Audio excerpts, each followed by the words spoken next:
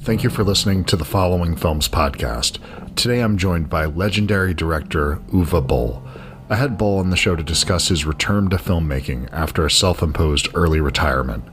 We also discuss what a pain in the ass it is to shoot car scenes, the pleasures of shooting in New York City, and I look for some recommendations on where to find authentic German cuisine. Big thanks to Bookmans for sponsoring this episode, and to Fort Worth for letting us use their song at the end. If you'd like to connect with the show, the best place to find us online is at followingfilms.com or on Twitter by following @followingfilms.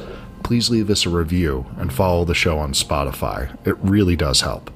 Or you can support the podcast by going to anchor.fm/followingfilms/support. Boll's latest project, 12 Hours, is currently in post-production, and I couldn't be more excited to check it out when it comes out later this year. Hope you enjoy the show. Thanks. Okay, perfect. There we go. Well, Thank you so much for taking time out of your day to do this. I really appreciate it. No, don't worry. It's all good. Good. So you just traveled back in. Where were you? Are you currently filming? Are you in South Africa right now, or what are you doing?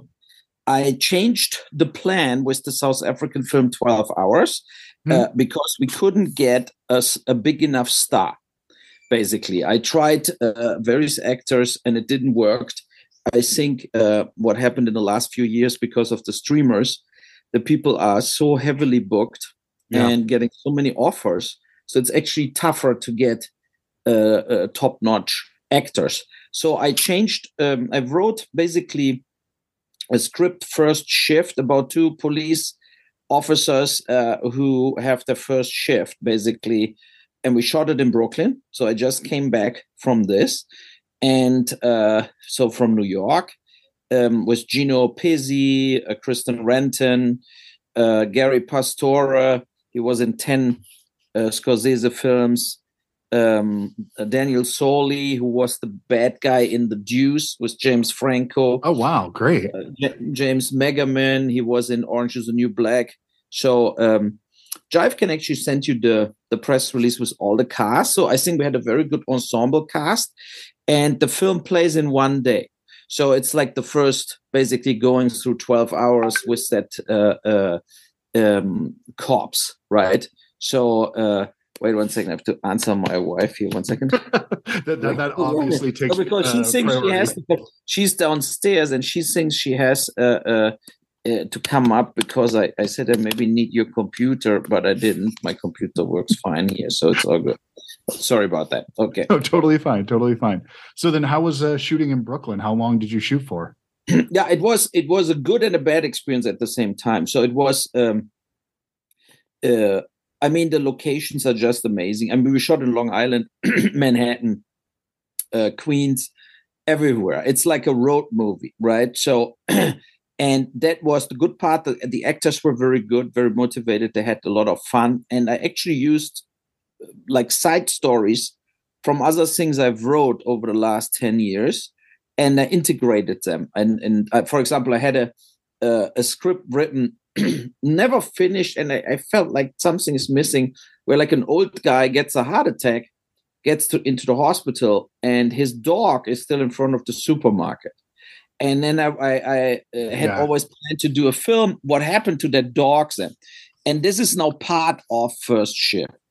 Oh, and cool. It fits very good, like, because I never got a real full script written about the subject. And I felt, but that would be a great episode. What can happen at the day when then the cops find the dog, and to find out who's the owner. So what are we doing? Bring it to the shelter or something, So, and I think that works very well. And I have two other little episodes, what I've wrote for basically a gangster film. And so I used a lot of mafia guys we know, like the Gary Pastore and actors like this, who played a lot in that Irishman and this kind of films, Sopranos.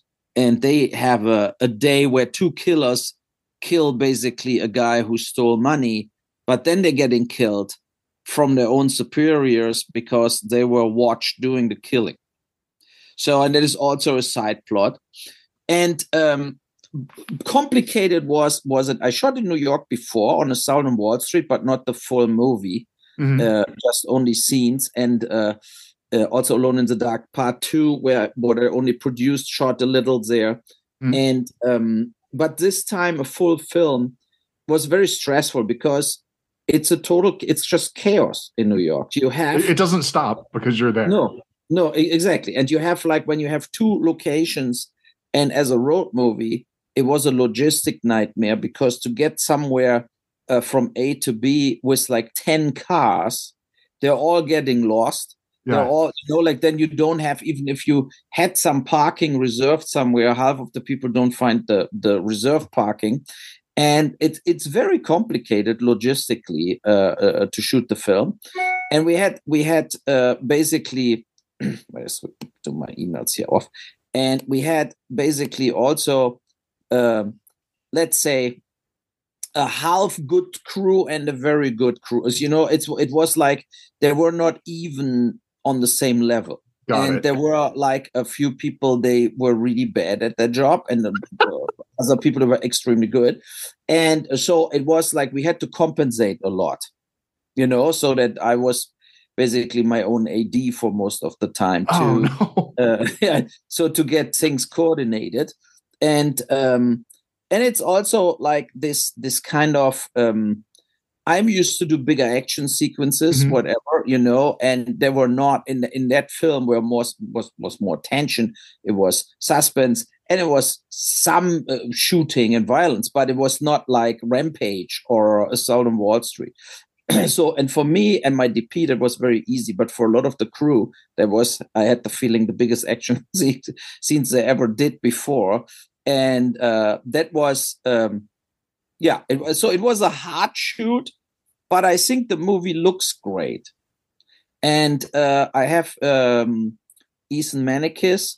He edited Sin City, From Dusk Till Dawn, Machete. He even directed Machete.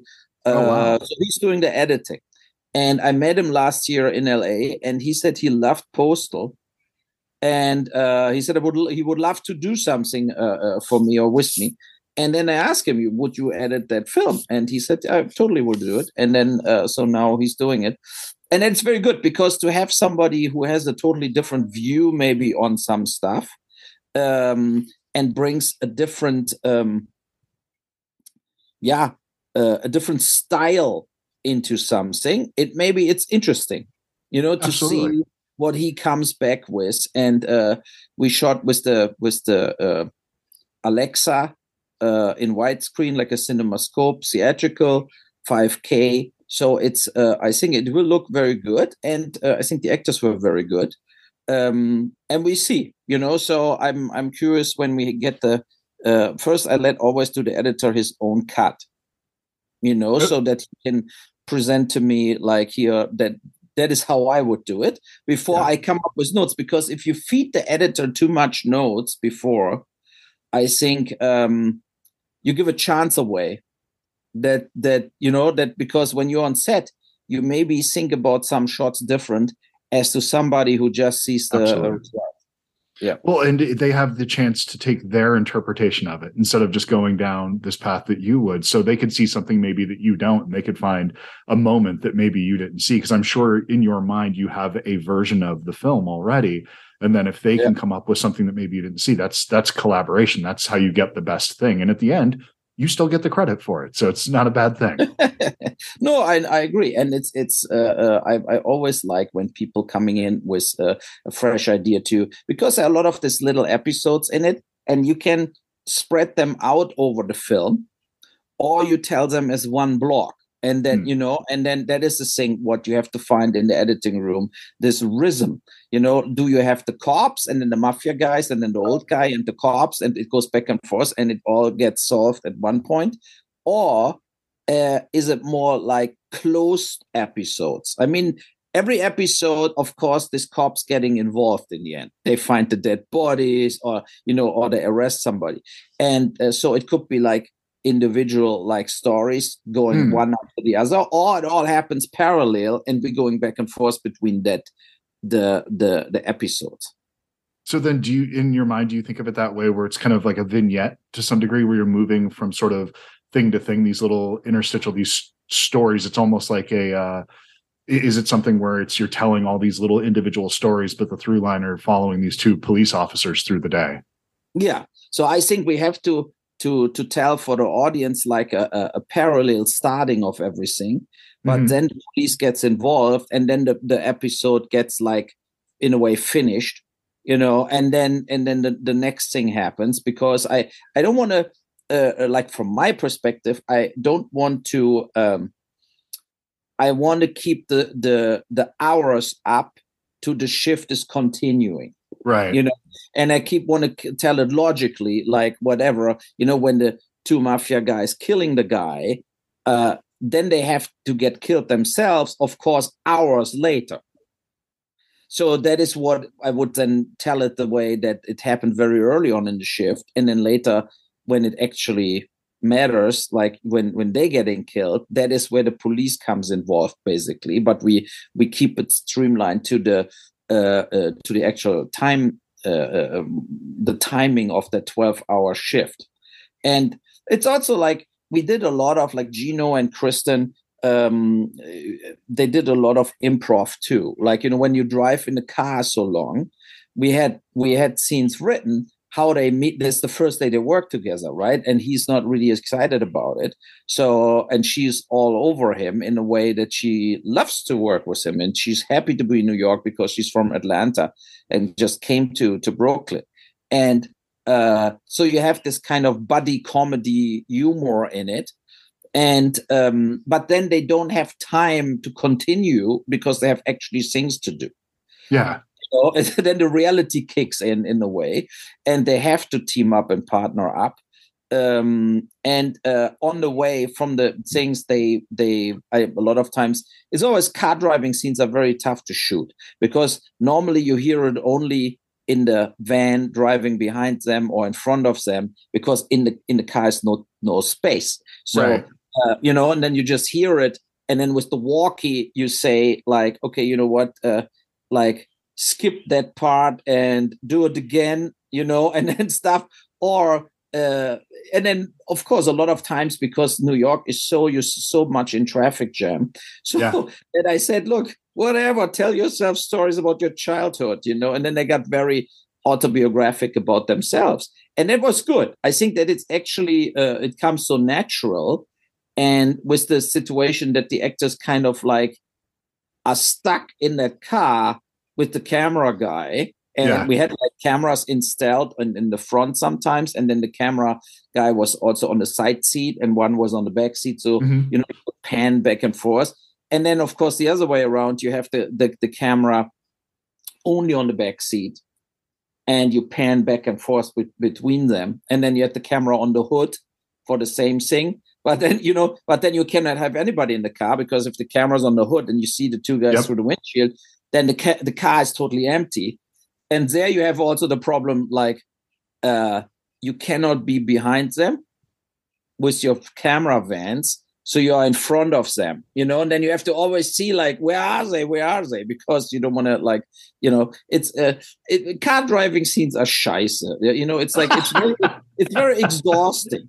But it works, because, I mean, what do you want to do if you do a film like this? So, Well, you have to, especially, I mean, you're essentially doing a road picture in that. And then it's a damn nightmare if you're actually shooting out in the streets trying to get continuity right, because you find a moment here and there that you want to put together, but then it might not look right because of the clouds were different at that moment, or the background totally doesn't match. And I mean, you just take for granted, you have to, that people that know the city will look at that and be like, wait a minute, that's not right. That isn't how that works. Because anytime you're seeing your city filmed, you're like, the place that they just went, it took 30 seconds, but that was actually 40 miles from one another, or whatever it is. So those kinds of things. And that's it's an invisible thing that happens. Hopefully just the local people will see it, but the rest of us that aren't from there will never know. No, for example, there's a scene they have to at the courthouse, where now Trump was in the same courthouse recently. So we shot there, and it's like they basically have to give an evidence box to the DA.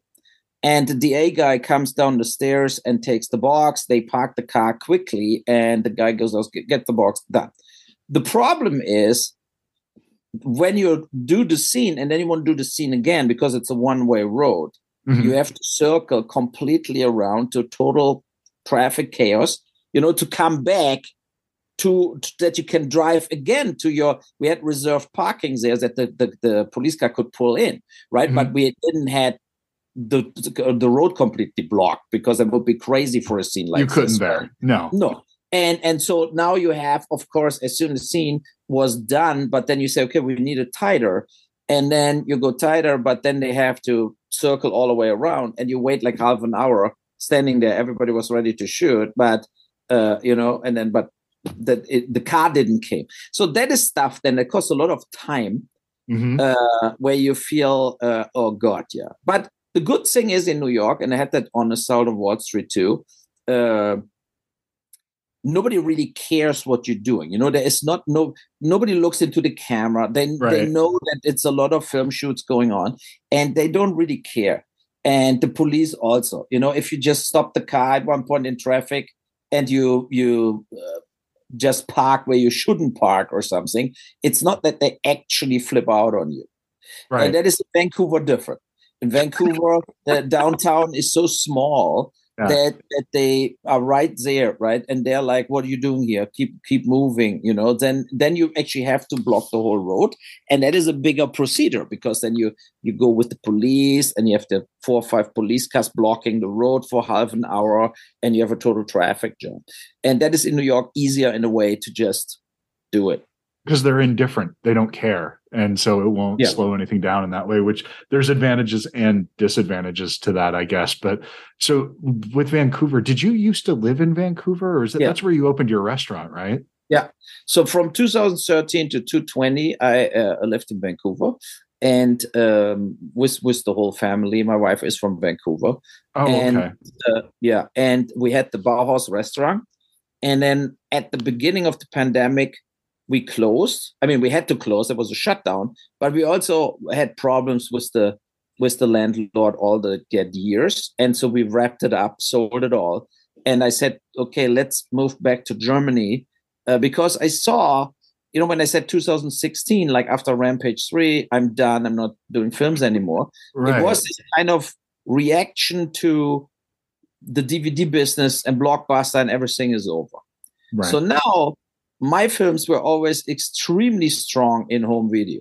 So most of the revenues came from this side. And that was over. And I at that point, didn't saw the explosion of streamers, and the explosion of possible rights you can use again and you can sell again. And then a few years later, now I felt like, I should make movies again, because now are various other options. It's not anymore. In earlier years, the disadvantage was on 35, very expensive with the lab and everything. Now with digital, it's cheaper to shoot in general with the rental equipment and no lab costs. It just did. And then you also have this kind of, if you don't got the big theatrical release 10, 15 years ago, you were kind of dead. You landed nowhere. And now it doesn't really matter anymore. As if it's good for a streamer or just for Paramount Plus or Hulu, whatever it is, there is money to make, and they need product all the time. So I felt like, why not? Most of the streamers, like at least Netflix and Amazon and Apple and so, have my films. And so... I felt, okay, let's come back. And then in Germany, for me, it was easier to go in contact to the streamers. They have all local offices. Oh, and I didn't realize in a way, they were more open for ideas, to actually pitch things and you get an answer. That was for me in Germany easier. And for international productions, then they made the contacts.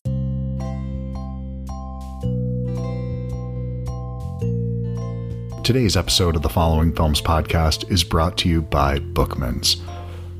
This week, I went into Bookman's and I was looking for a film, something that reminded me of a film festival, be it a film that got its start in a film festival or something that was perhaps about the experience of going to a film festival.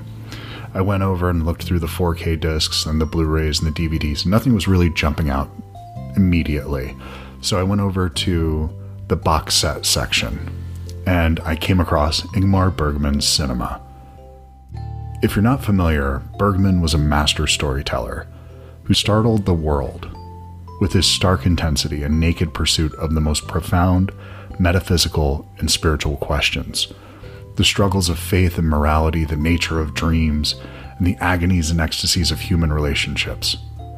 Bergman explored all of these subjects in films ranging from comedies, whose lightness and complexity belie their brooding hearts, to groundbreaking formal experiments and excruciatingly intimate explorations of family life. Arranged as a film festival, with opening and closing nights, bookending double features and centerpieces, this selection spans 6 decades and 39 films, including such celebrated classics as The Seventh Seal, Persona, and Fanny and Alexander, alongside previously unavailable works like Dreams, The Right, and Brink of Life. It's also accompanied by a 248-page book with essays on each film. This particular box set has been something of a white whale for my collection, something I've had my eye on for years, and I've just never felt the need to pull the trigger on it. But then I walked into Bookman's and there it was. And the price was so incredibly reasonable, I had to pick it up. This is something that I've been wanting to dive into for a long time, because with Bergman's filmography, I have a lot of blind spots, and I'm really excited to dive in and learn more about his work, because every time I've gone and watched one of his films, I'm always struck by how his work has been so influential that you can go back and look at these films and you'll see images or themes or just these kind of ideas that he brings up or that he executes in a way that have had just this profound impact on filmmaking. And you start to see, I guess, what feel like tropes later on, but this is the source. This is where they came from. And it's just really fun to go back and dive into this work. And so I'm really excited to start going and seeing some of these films that I've never seen before. And so was able to get this at Bookman's, and you should go to Bookman's too and see what you might uncover. Remember, Bookman's has your cool covered. Enjoy the show. And then you get also there now. I have people in every like Apple and so on. They're looking into my projects, you know. So and the thing with 12 hours was I had the feeling like we cannot get it done without me attaching a real name, right? And you know, and that was the catch-22, and that was the reason for now. We revised the script again, but for now, I want to go back into casting that film. And to see where I will land, you know. But it's tougher. It's easier to sell things to the streamers as to convince them to give you the whole money to make the production with you. Got it. So you finish it on your end, find independent financing, and then you have a finished product that you can just sell them outright instead of them taking a chance on something that they can't see yet. Okay. Yeah, and it gets also more complicated, right? If you do an Amazon original or Netflix original, then all that organization, the you know, like they have their own budget department, they have their own, you know, they have tons of controls, and everything gets slower and more expensive. I mean, I still would be doing it, but it's in a way, if I can shoot the films the way I want it, and then you have basically them giving you the money after, it's also good. And then is that something that you would sell that in perpetuity? You would sell, or is it just a limited window of time that you would limited time? So then, yeah, you can revisit these every couple of years and find new homes for them. That's it's actually a really interesting model. We found a new a guy, Louis Justin is his name. He's doing right now 4K variations of my older films in LA in a lab. So to do a new mastering. And because all that films were only like 2K, right? Right. And I think in 4K, in the name of the kings, things like this they can make real more like new revenues. And so he will hold the home video because he will like do new Blu-rays, new DVDs, but we get the streaming, right? So cool. and yeah, that was a good trade-off. because then I can go to Netflix again and say, look, In the Name of the King in 4K, that should be a value, so because it looks different. And I'm sure we can sell a lot of product again. And I think we do 5 films first: Tunnel Rats, Postal, Blood Rain. Okay, yeah. So, and In the Name of the King, the rights are with Fox still. But the problem is that in Fox, everybody I worked with got fired. Yeah, with the Disney thing. So now, yes. So now you don't even know who you want to ask if we can do a 4K, maybe making a deal with Fox, that we say we do the 4K, but you give us the streaming rights back. And then you can do the DVD new or the Blu-ray, or whatever. We omit the contract. It's maybe another 2 or 3 years. And that we just call it a day and they don't have to account to me anymore. And then we make new deals. So is Rampage on the list of ones that you'll be revisiting and redoing? No, I would love to do it, but the problem that's one of my favorites of yours, honestly. So Rampage 1. Yeah. And there's a good point, but we were looking everywhere when Technicolor went bankrupt, so on a bankrupt, but got closed. A lot of prints and intermit positive, intermit negative in a way disappeared. So I had a few in my basement. Then we found a few in an LTC, like a lab in France. Then I found one in one like Tunnel Rats. I found only a print on eBay. So we bought the print to have at least a 35 millimeter, because we could never that was really like in a way sloppy from us, like from me and my team, that you didn't saw the value to keep everything in stock, like the 35 millimeter negatives and so on. And and now we pay the price for it. But Rampage, definitely, I want to find a print. I sold a lot of prints to a guy like 10 years ago, like prints, not the negatives or positives, but the prints. He came with a truck to Vancouver and he bought like 30, 40 prints from various films. He was a collector. And then I emailed now on Facebook, I put everywhere like, I don't have the contact anymore, but I want to get back in contact with him to ask what prints he had, because he could rent it to me or send it to the lab in LA. We do the 4K and he can get the print back. But I cannot find the contact anymore. It's like, I'm so stupid. Because whatever, in my address book are maybe 8,000 people, like on the mail program, right? And the email program. And if you don't have the name, and I put very search things in to find in old emails, like 35 millimeter prints, whatever. Yeah, nothing. No. Oh God. No, yeah. I'm sorry to have brought that up. No, but it's like, no, but I mean, I regret it, that I never proper stored the stuff, because I felt always here's the stuff and there's in the lab. Yeah. And then whatever, a lot of times they didn't even email to you like, okay, we're wrapping it up. Should we destroy the stuff or not, or something like this? Well, one of the things that's really wonderful about films, the way they're being made now, is there's this window of the first 100 years of filmmaking. There's things that have been lost to time that we'll never be able to find again. Wonderful movies that were just gone.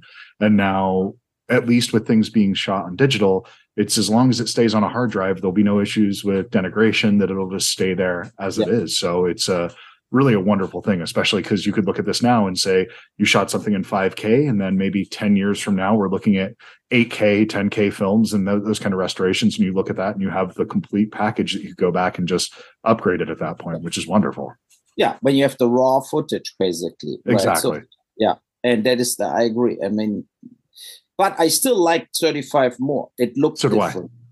It still looked different. You come very close now with the right lenses and so on, but it's the fascination is different.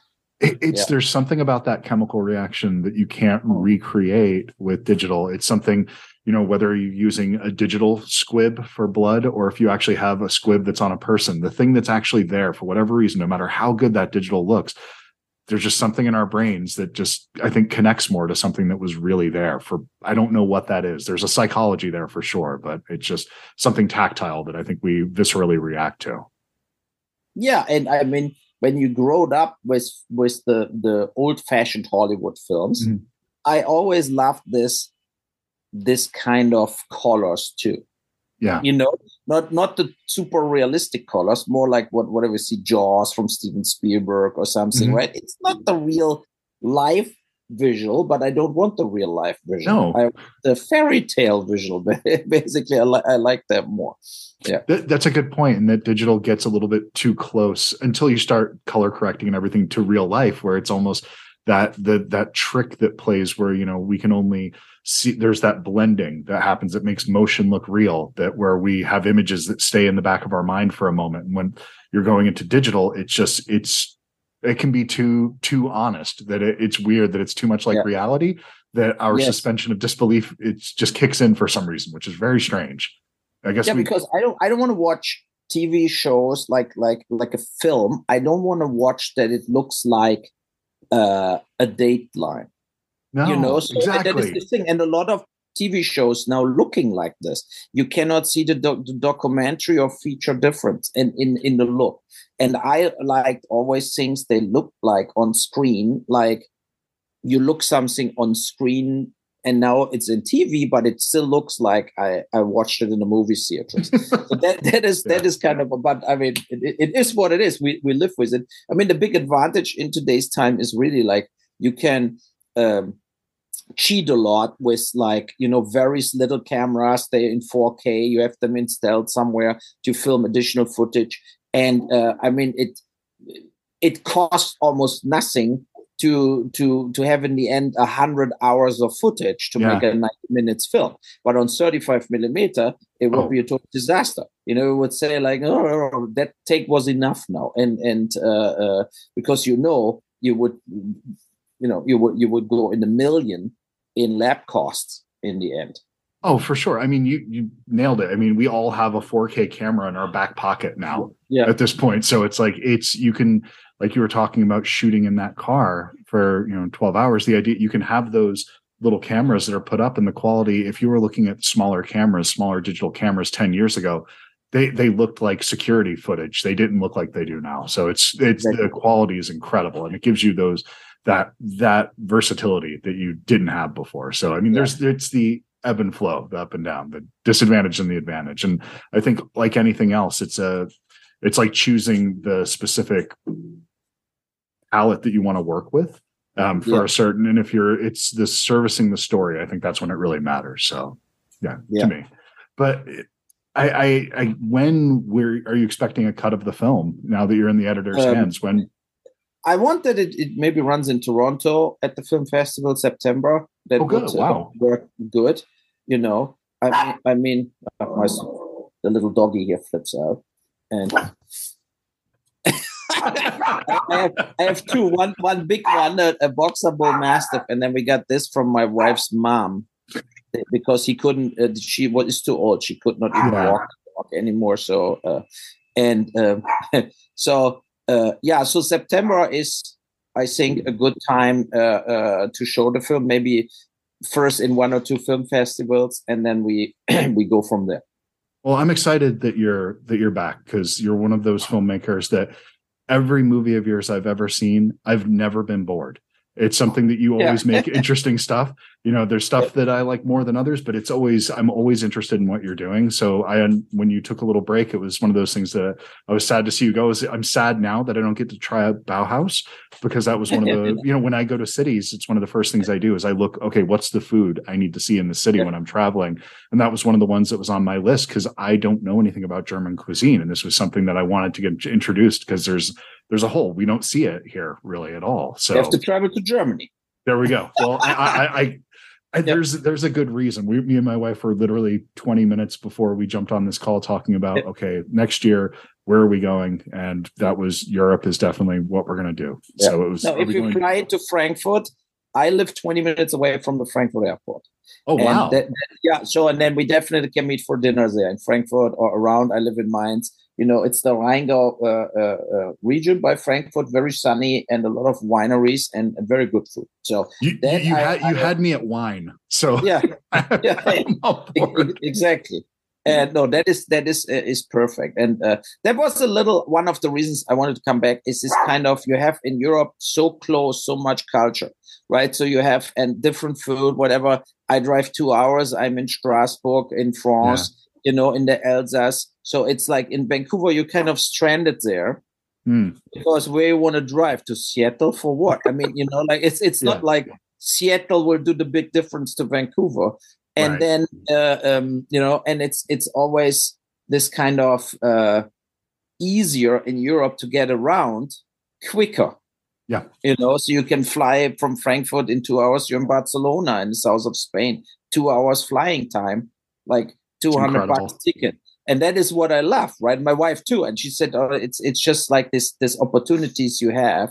And that was the reason for me. I was kind of bored in Vancouver. I loved making films there, but if you don't do films, then it's this kind of like, so what I'm doing here right now, So that is the same. But I'm happy you're back. Yeah, that is good, and I appreciate it, and I feel also there are so many films done, and I mean I'm like you, I watch and watch and watch, right? So and a lot of films where they're never coming to the point, and I try to make films straight in your face, like this kind of like going to the point is my strong side, and I think that that is kind of missing. It's I watch a lot, and a lot of things I feel always like, what's the point of this? Why I spent the time now keep watching this on or TV series where you have after 2 episodes where you feel like, I saw that 100 times and I just don't want it anymore, like stuff like this. And I try to be original and do different things, and also not doing always the same genre and stuff, like doing basically from thriller to horror to crime to drama to really change things. And I think that that's something we're all like that. It's as people who take in, that watch things. Most of us watch everything. We don't just watch horror films. We don't just watch science fiction. Most people watch a little bit of everything. And I think as a creator, oftentimes people will pigeonhole themselves into this one thing instead of expressing themselves through all these different genres. And I think it's great that you do that. Because I get that. To me, as a fan of film, that's how I would want to be as well. I recently did a new commentary for that 4K version on Blood Red. So to do a new director's commentary. Oh, nice. And so I watched the film and talked over it. Yeah.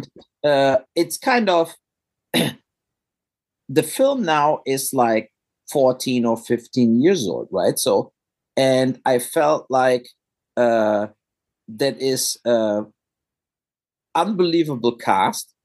Like unbelievable cast for genre films, like one star after the other is in it, but it's also gory and sexy and classic. It's this kind of like I liked it more as I liked it when it got bashed by the reviewers. And I think if they would revisit the film and watch it again, a lot of people would maybe change their opinion about it. And because there was so much crap produced in the last 15 years with this kind of fantasy and vampires, that they would maybe appreciate a little more like Roger Corman style, bloody, harsh, R-rated fantasy stuff, So I'm happy that it will come back out and maybe gets revisited too. Yeah. Well, it's recontextualizing. We see a lot of that in the last couple of years, especially in the streaming and home video market, where films that were ignored are kind of being re-championed and brought back to life now. And I'm all for that, because one thing that's true is that I've changed in the last 20 years. So there's things that I may have not have enjoyed in my 20s that I can go back now in my 40s and revisit, and I'll find a whole new appreciation for them. So yeah, I'm always willing to give something another shot. So I think it's important to be that way. But thank you so much for taking the time to do this today, man. I really appreciate it. It was a pleasure to meet you. So I'm looking forward to it. I'm glad to see you're back. I'm excited. Okay, thanks so much. Yeah, send me the link. I will post it too, right? So, and will do. Yeah, I will have this up early next week. It'll probably be up Monday or Tuesday. Perfect. Thanks so much. Thank you. It was nice to meet you. Take care. Bye-bye. Can I leave? You taped it all. It's all good? Or, I'm good. Yeah, I got everything. Yep, got everything I needed. Okay, bye. Awesome. Bye-bye. Thank you. Bye-bye.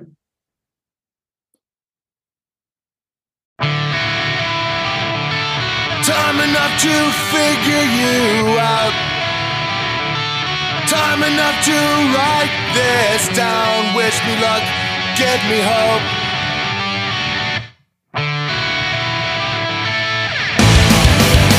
So I fall one more time, and I'll say I can't see you. Fell down into the bathroom, fade out into the background. Get up and fall down again. So I know you'll give up.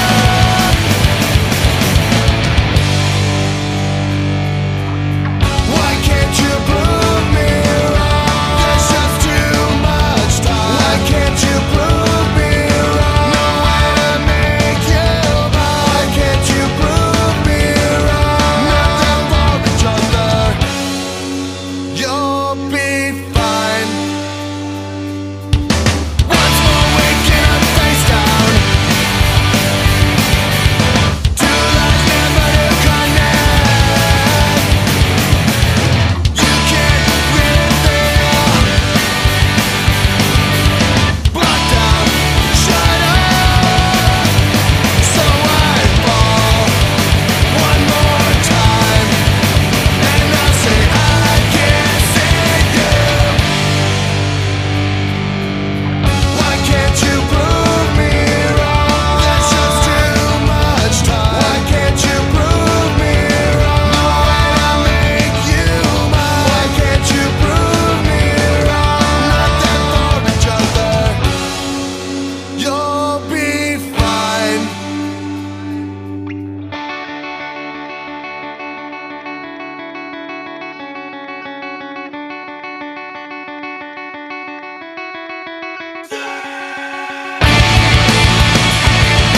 Save you now. Save you.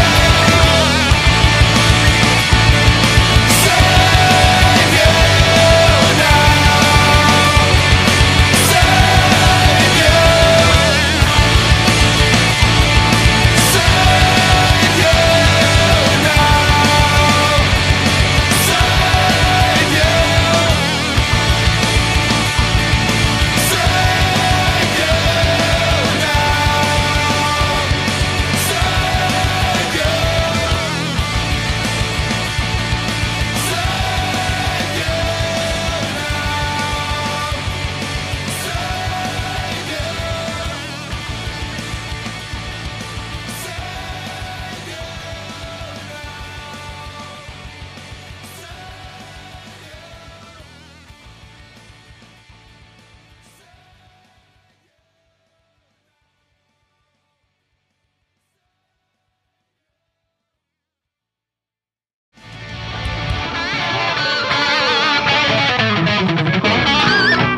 My voice cracked.